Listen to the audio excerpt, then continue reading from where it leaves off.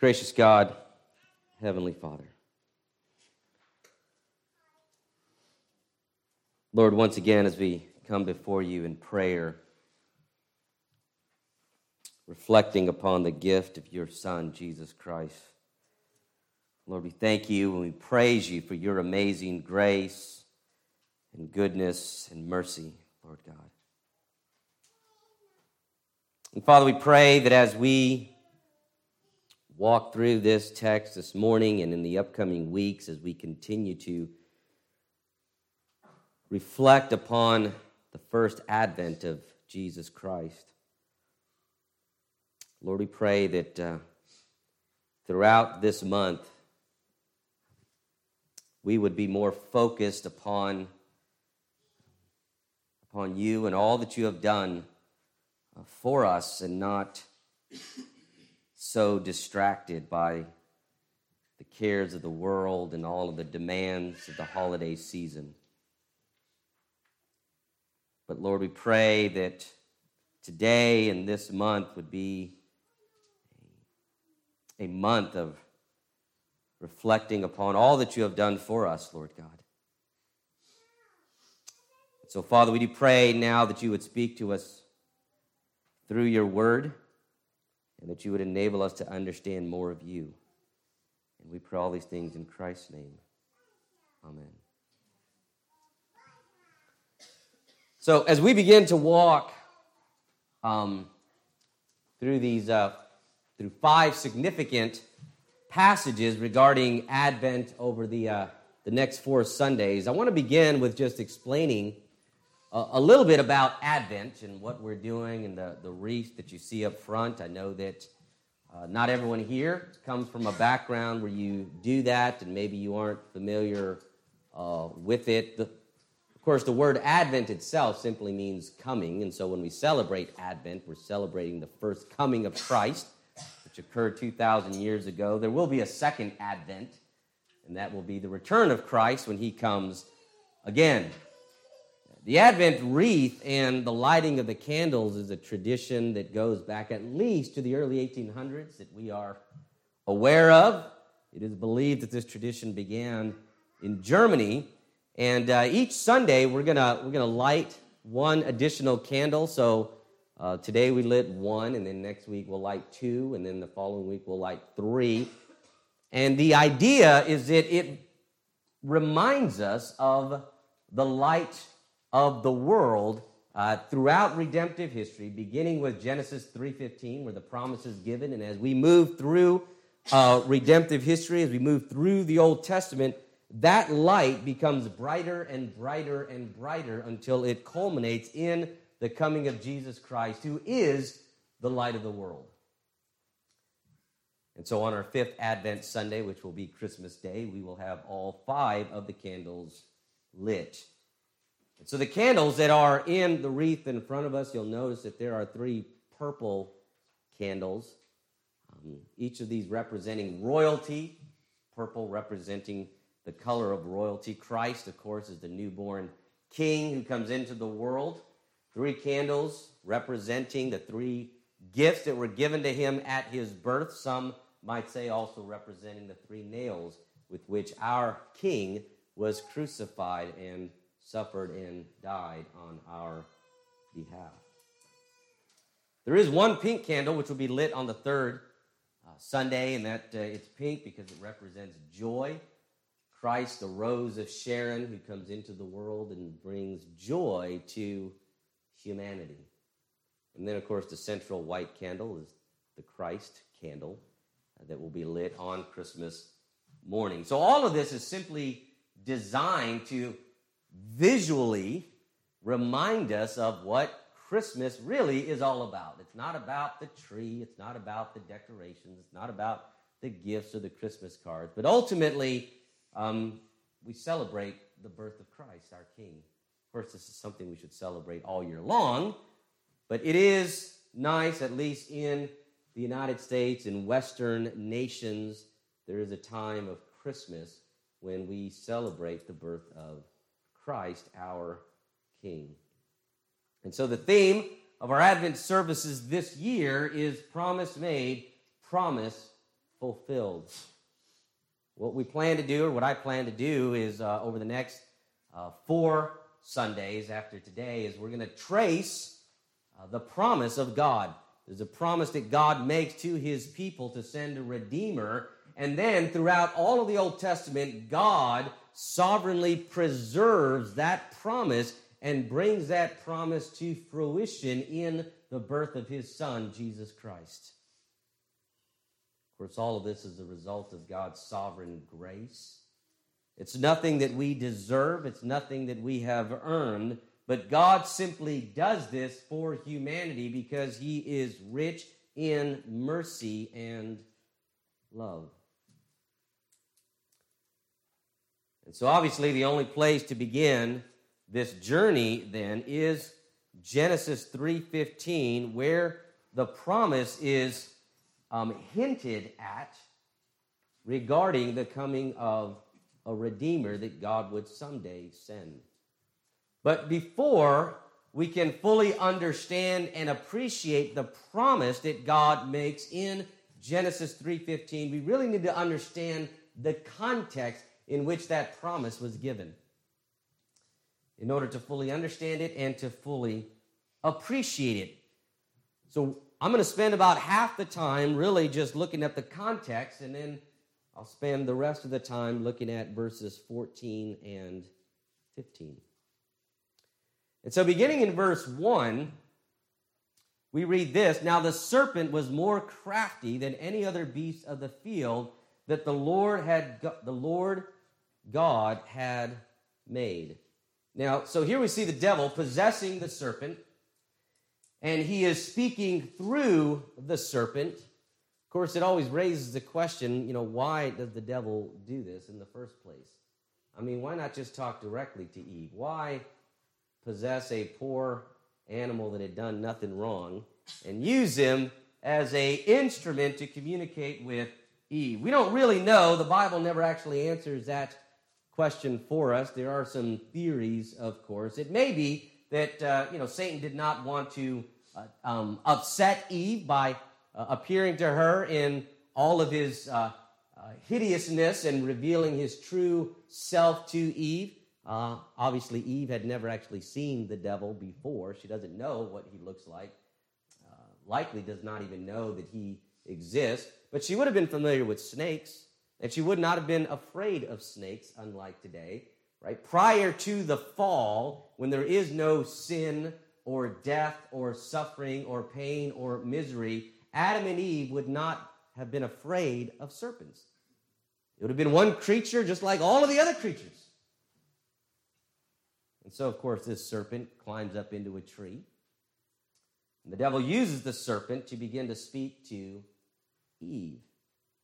Now, why Eve doesn't find it peculiar that a serpent is talking to her is another mystery that can't really be answered, but it's really no different than Balaam talking to his donkey in Numbers chapter 22. Apparently, both Eve and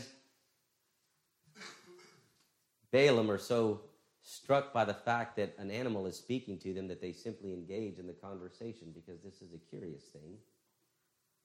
And so Eve begins to talk to the serpent. But we know that this is Satan speaking through the creature, right? The serpent itself is not the devil. It is the devil who has taken possession of this serpent, because we know from passages like Isaiah chapter 14, verses 12 to 14, Ezekiel chapter 28, verses 11 to 16, those passages make it clear that Satan is a fallen angel. He existed prior to the creation of Adam and Eve. He is a fallen creature. Of course, sin does not come into the world, right? So sin occurs before Adam and Eve. The angels rebel against God. Satan rebels against God. But sin does not come into the world through them, because angels are not humans.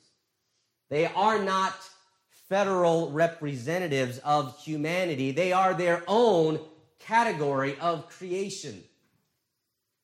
Sin comes into the world through Adam and Eve, because Adam and Eve are created as the federal representatives of all of humanity and of all mankind.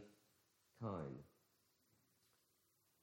So Satan simply possesses this serpent and begins to speak through the creature to Adam and Eve.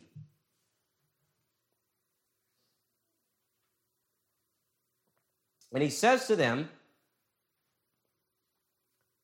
he said to the woman, did God actually say, you shall not eat of any tree in the garden?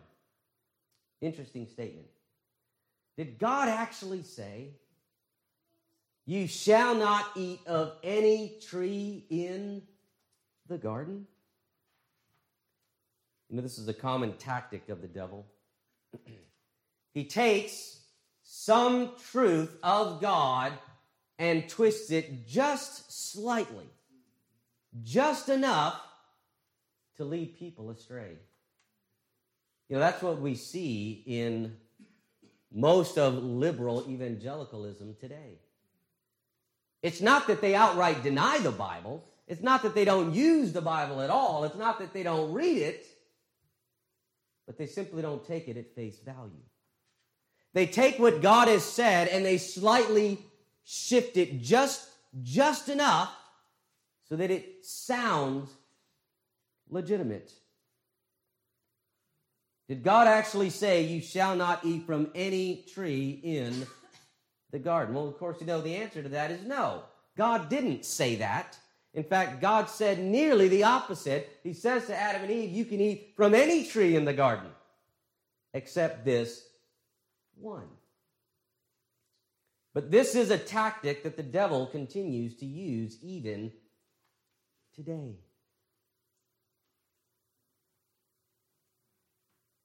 He's trying to get Eve and Adam to question God's word. To question God's word. Is this really what God has said? He's trying to get Adam and Eve to understand, or at least he's trying to portray God as being harsh. This is too much for God to ask of you. Didn't God say that you cannot eat of any tree in the garden? Well, no, but that does sound kind of harsh. And maybe God is being harsh. In the end, the devil wants Adam and Eve to question the goodness of God. You see, God doesn't really care about you that much. Because if he did, he would not put any restrictions on you whatsoever. If he truly loved you, if he truly cared about you. Isn't that what we hear today? God is so loving. He wouldn't put any restrictions on me. He'd let me live and behave any way I want. I keep saying that the devil is talking to Adam and Eve because understand that every word you that you see in verses 1 through 5, as you read through that, you shall not eat of the fruit of the tree of the good and knowledge. Verse 4, you will not surely die. Verse 5, God knows that when you eat of it, all of those yous in the Hebrew are in the plural. So he's talking to more than one. Adam and Eve are both standing there together, but Eve is doing all the talking. And so then we read in verses 2 to 3. And the woman said to the serpent, we may eat of the tree, we may eat of the fruit of the trees in the garden. So she corrects him. No, that's not right. We can't eat from the fruit of the trees. But God said, you shall not eat of any of the fruit of the tree that is in the midst of the garden, neither shall you touch it, lest you die. So it's interesting that we see here the first occurrence of legalism in redemptive history. You see, because God didn't say you can't touch it. He simply said, don't eat it. But you see, that's what legalism does. Legalism adds to what God has commanded. regardless of what the reason for it is. And quite oftentimes the reason is, well, it's better to be safe than sorry. The trouble with that, when we begin to add to Scripture, is that it's not long before we begin to view these additional principles as Scripture. You know, that's what happened with Judaism throughout the Old Testament and even today. God says, don't violate the Sabbath. Don't work on the Sabbath. Cease from all your work on the Sabbath. The Jews said, well, what does that mean to work? What does that look like? We need to rightly interpret this for the people. And so they begin to develop what start out as guidelines, interpretive opinions. But before long, you were at the risk of being stoned for violating these guidelines. And so, for example, under rabbinic law, you could go for a walk on the Sabbath, but you could not walk farther than half a mile. Less than half a mile of a walk on the Sabbath is a stroll. Beyond that, you have broken the Sabbath. You have sinned against God. And if you go for this walk, you cannot carry anything. If you carry a jar with you, you're violating the Sabbath, even if you only go out to check your mail. If your baby is crying, you can pick your baby up. But if you pick your baby up and your baby is holding something in his hand, you have violated the Sabbath. You have worked on the Sabbath. Legalism. The problem with legalism in any form is that it implies that God's word alone is inadequate. It's insufficient. It's not enough.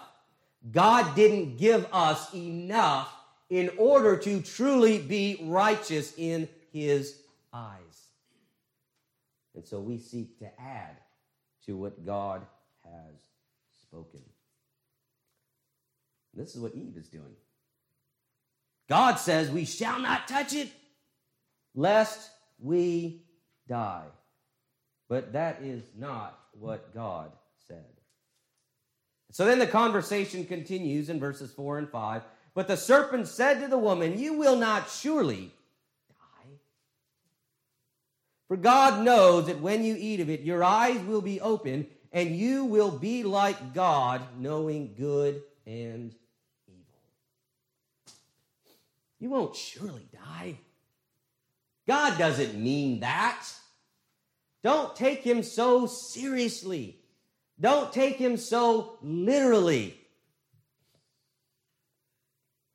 Christians continue to fall prey to this tactic today, don't we? We see it almost every Sunday in many churches. We may not see it, but we know that it happens. The Bible says that you ought not to take of the Lord's Supper if you are living in open sin against God. Or if you are a believer who is dealing with unrepentant sin in your life, or you may become sick, and some have even died. Yet I know that often people will sit there and say, surely, that's not what that means. The devil whispers into your ear and says, don't take God so literally. Don't take God so seriously. You won't actually die if you do that. Or passages like 1 Peter 3:7. Husbands are commanded to live with your wives in an understanding way. Honor them as the weaker vessel, lest your prayers not be answered. The devil whispers in our ears, come on, God doesn't really mean that. Like your prayer, he's really not going to answer your prayers if you don't treat your wife a certain way. Or how about Matthew 16, or Matthew chapter 6, verses 14 and 15, where Jesus commands that if we do not forgive those who have sinned against us, God will not forgive us. The devil whispers in our ear, God isn't going to really withhold this from you. Come on, you've said the prayer, you've been baptized, you go to church, you do everything else that you're supposed to do. You don't have to forgive that person. You'll be all right.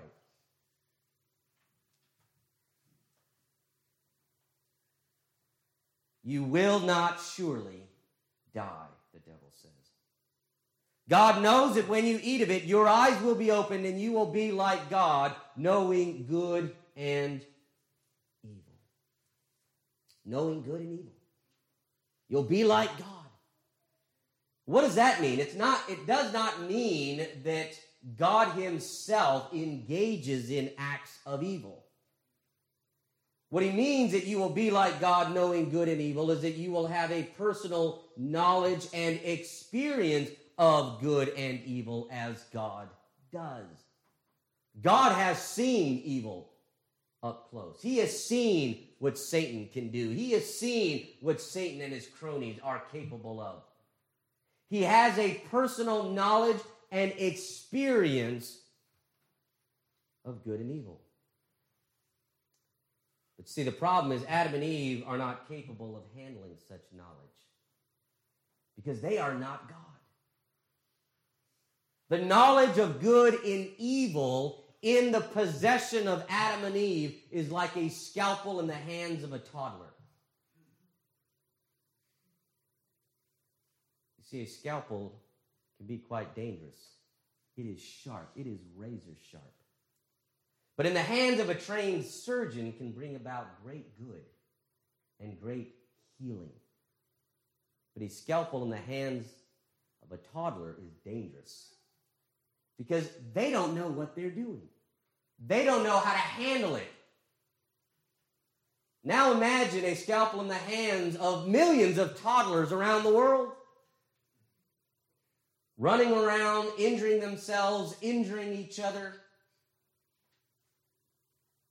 That is what sin did when it entered the world.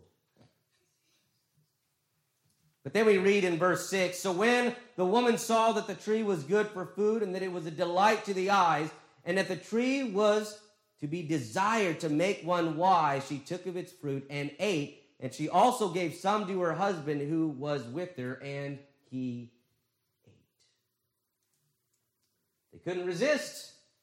It was physically appealing. It was good for food. Boy, that looks delicious. That's the one fruit I've not tried. I've tried all the others, but what does that one taste like, I wonder?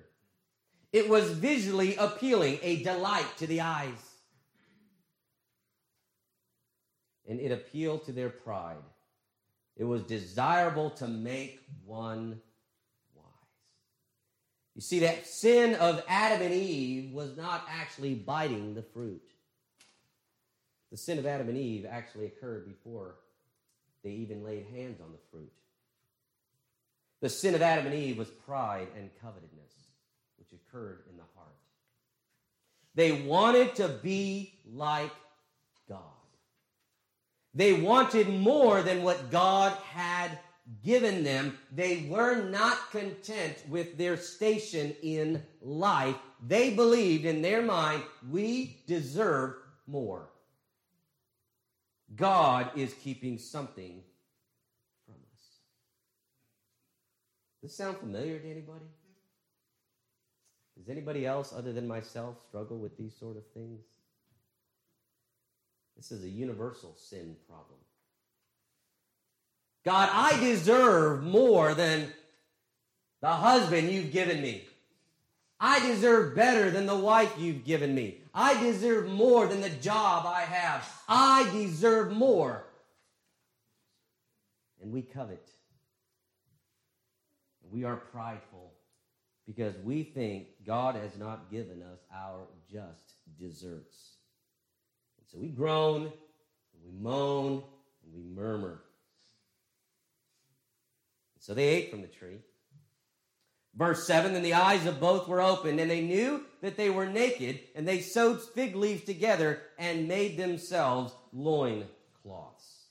It's an interesting statement when you think about it. What did that mean? They ate from the fruit, and suddenly they knew they were naked. Does it mean that before the fall, when they looked at each other, from the neck down was just blurry? Like they had no idea they weren't actually wearing clothes? And suddenly they thought, oh my word, all this time I thought you were dressed.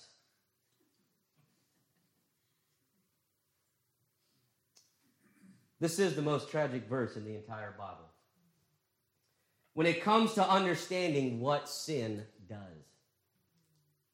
Because here's what it means that they knew that they were naked and covered themselves. Sin warps our minds and our perception.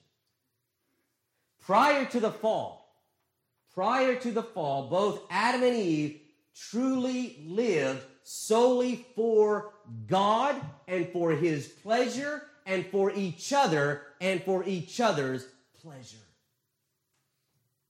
Adam lived solely for the enjoyment of God and for the enjoyment of Eve. And Eve lived solely for the enjoyment of God and the enjoyment of her husband. They were completely, unequivocally selfless in every possible way.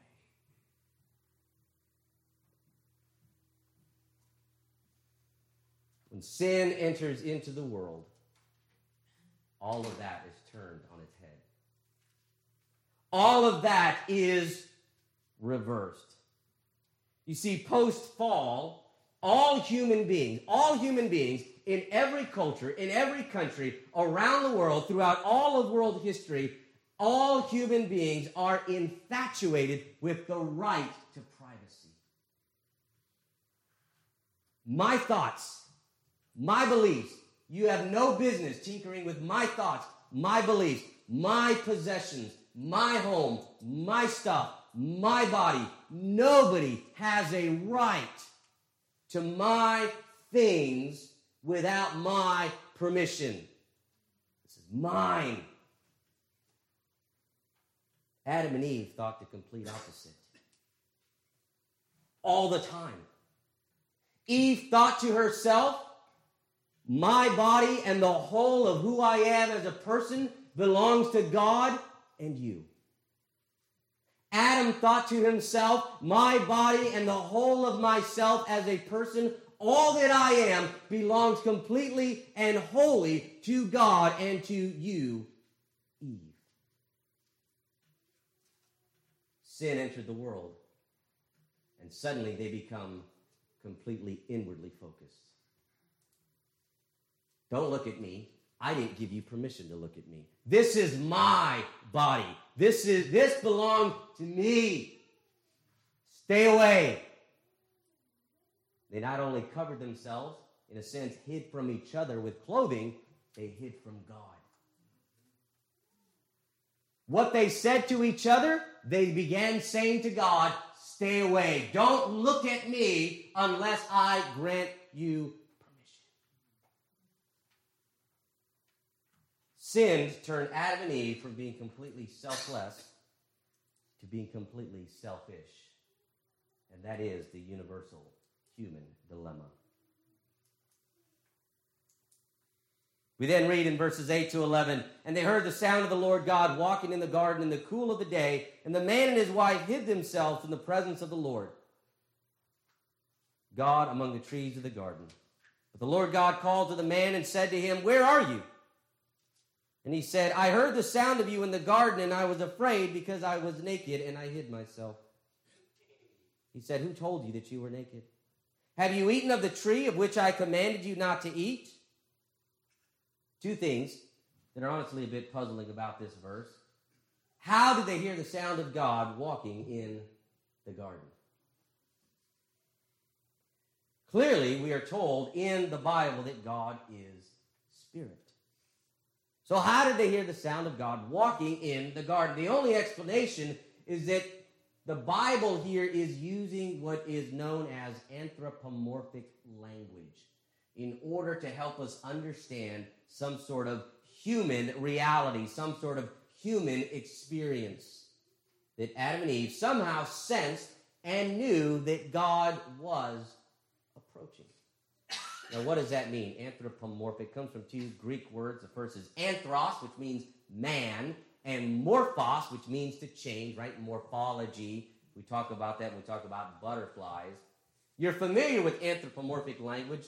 One of the most well-known is Isaiah 66:1, where God says, heaven is my throne and the earth is my footstool. Well, we know that God doesn't have legs, right? God doesn't have feet.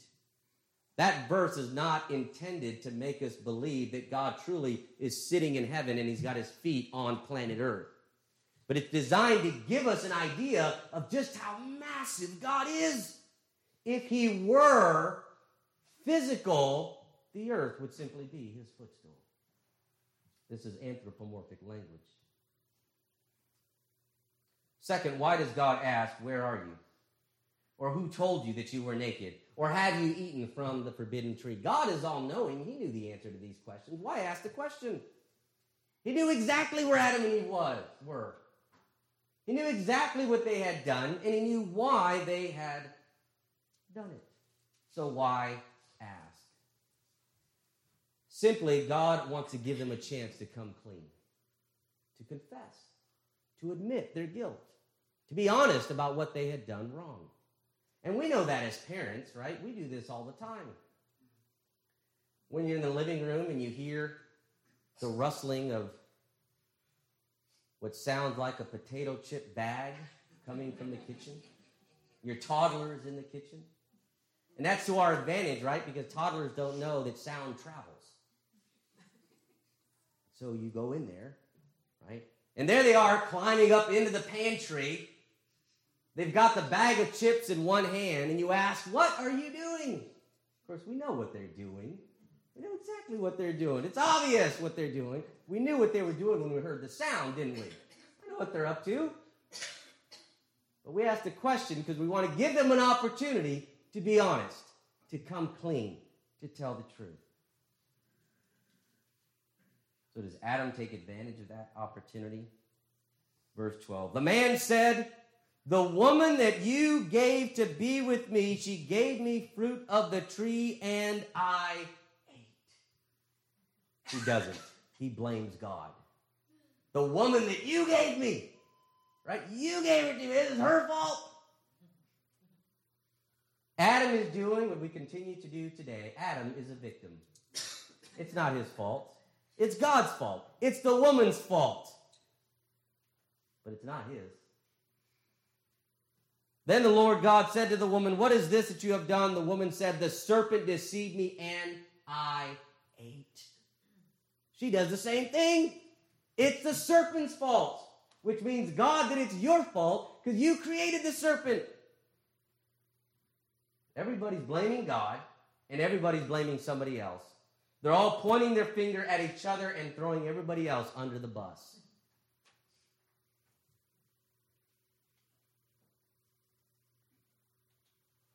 And so we read in verse 14. The Lord God said to the serpent, because you have done this, cursed are you above all livestock and above all the beasts of the field. On your belly you shall go, and dust you shall eat all the days of your life. Now there's some debate regarding verse 14, what this means when God curses the serpent. Cursed are you above all the livestock. On your belly you shall go, and dust you shall eat all the days of your life. Some argue that serpents once had legs and walked upright, that after the curse, they lost their legs and now they crawl. The trouble is, we know that serpents don't actually eat dust, so what does that mean, that you will eat dust? They don't eat dirt. The other trouble is, why curse the serpent when truly the serpent is the only innocent victim in this whole matter, right? The devil took possession of him and speaks through him, so why curse this poor animal that was just a tool of the serpent? Another view is that when God curses the serpent above all livestock, he is simply stating a fact that the serpent will be the most despised of all land animals. And that is true today. If you don't count insects, all land animals, serpents, snakes, are the most feared among people. People hate snakes. It doesn't matter if it's friendly or not. All snakes are evil, right? Kill them all. You will be the most despised. Thus, more likely, when God says, on your belly you shall go, it is likely a change in significance and not a change in existence. In other words, a snake was a snake who already crawled. But now, when you crawl and people see you crawling, they will remember this event. They will be reminded of the fall when they look at you, the serpent, and thus you will be despised. It's a change in significance, not a change in existence. A classic example is the rainbow. After the flood, God doesn't create the rainbow. We're not told he creates the rainbow. There is a rainbow, and he says, look to the rainbow. That will be a sign of the covenant that I make between you and all of creation. It's a change in significance, not a change in existence. But now we come to the main point of our message, verse 15. I will put enmity between you and the woman, and between your offspring and her offspring. He shall bruise your head, and you shall bruise his heel. Now, at first reading, it seems that God is going to put enmity between snakes and all humanity, right? That's what it sounds like.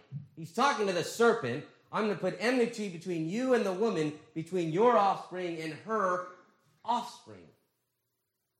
But it becomes clear what is meant when we notice that the text suddenly shifts to singular pronouns at the end of the verse. And he, that's a singular pronoun. He shall bruise your head. Your is in the singular. And you, in the singular, shall bruise his head, which is also in the singular. God clearly has in mind two particular individuals. God has in mind two people that he is referring to. So then what is meant in the first half of verse 15? I will put enmity between you and the woman, and between your offspring and her offspring. God is communicating two truths. God is communicating two truths. On the one hand, from this day forward, God is saying there will be two spiritual lines of humanity running throughout all of redemptive history. The offspring of Satan, spiritually speaking, the offspring of Satan, and the offspring of the woman, that is the people of God. And that as these two lines of humanity, the spiritual descendants of Satan and the people of God, as these two lines of humanity run throughout all of redemptive history, there will always be animosity between the two. There will be enmity and strife between these two lines of humanity. We see that immediately with Cain and Abel. Abel worshiped God rightly. Cain didn't. Cain kills Abel.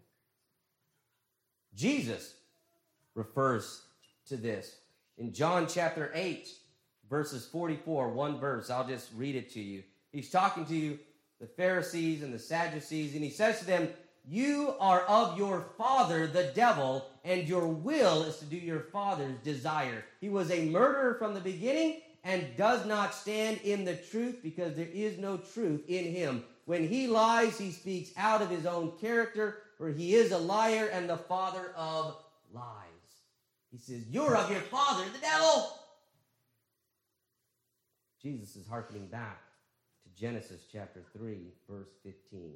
The second truth that God is communicating is that from the offspring of the woman, there will come one who will bruise or strike the head of the serpent, while the serpent will merely strike or bruise the head of the seed of the woman.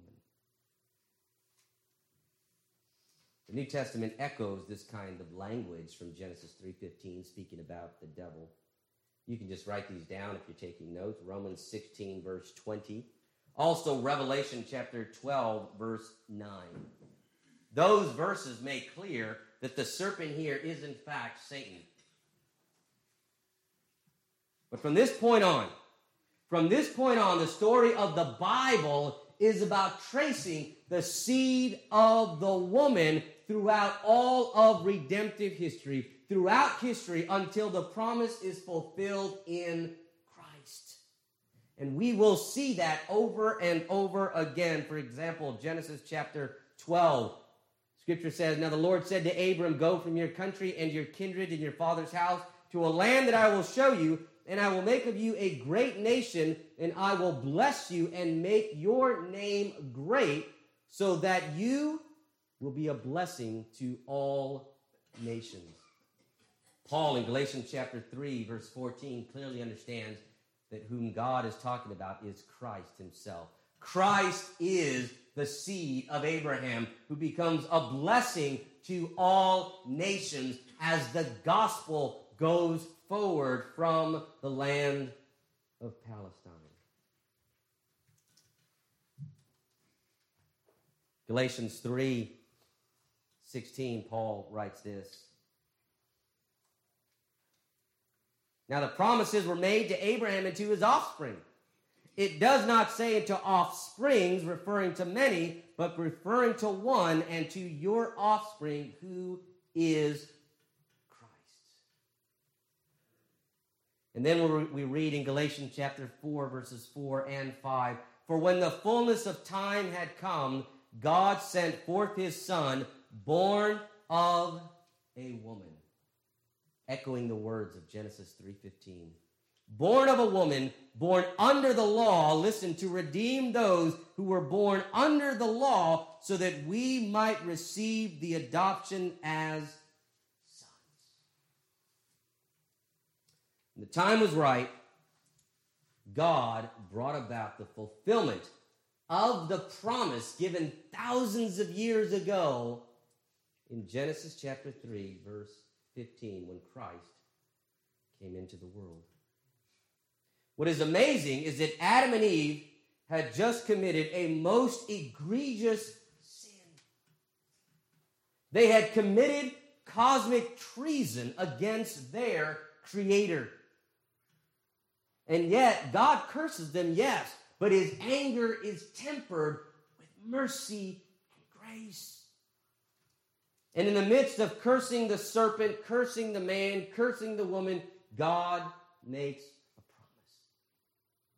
You ruined this, but I'm going to fix it. I am going to send a Redeemer to someday fix what Adam and Eve have ruined. It's for this reason that Genesis 3:15 is often referred to as the protoevangelium. Latin, proto, first, evangelium, gospel. The first gospel is right there in the garden, in the fall, Genesis 3:15. Christ the Messiah is born into the world to do this very thing for us. To cover our shame and to fix what sin has distorted. And this is what we celebrate during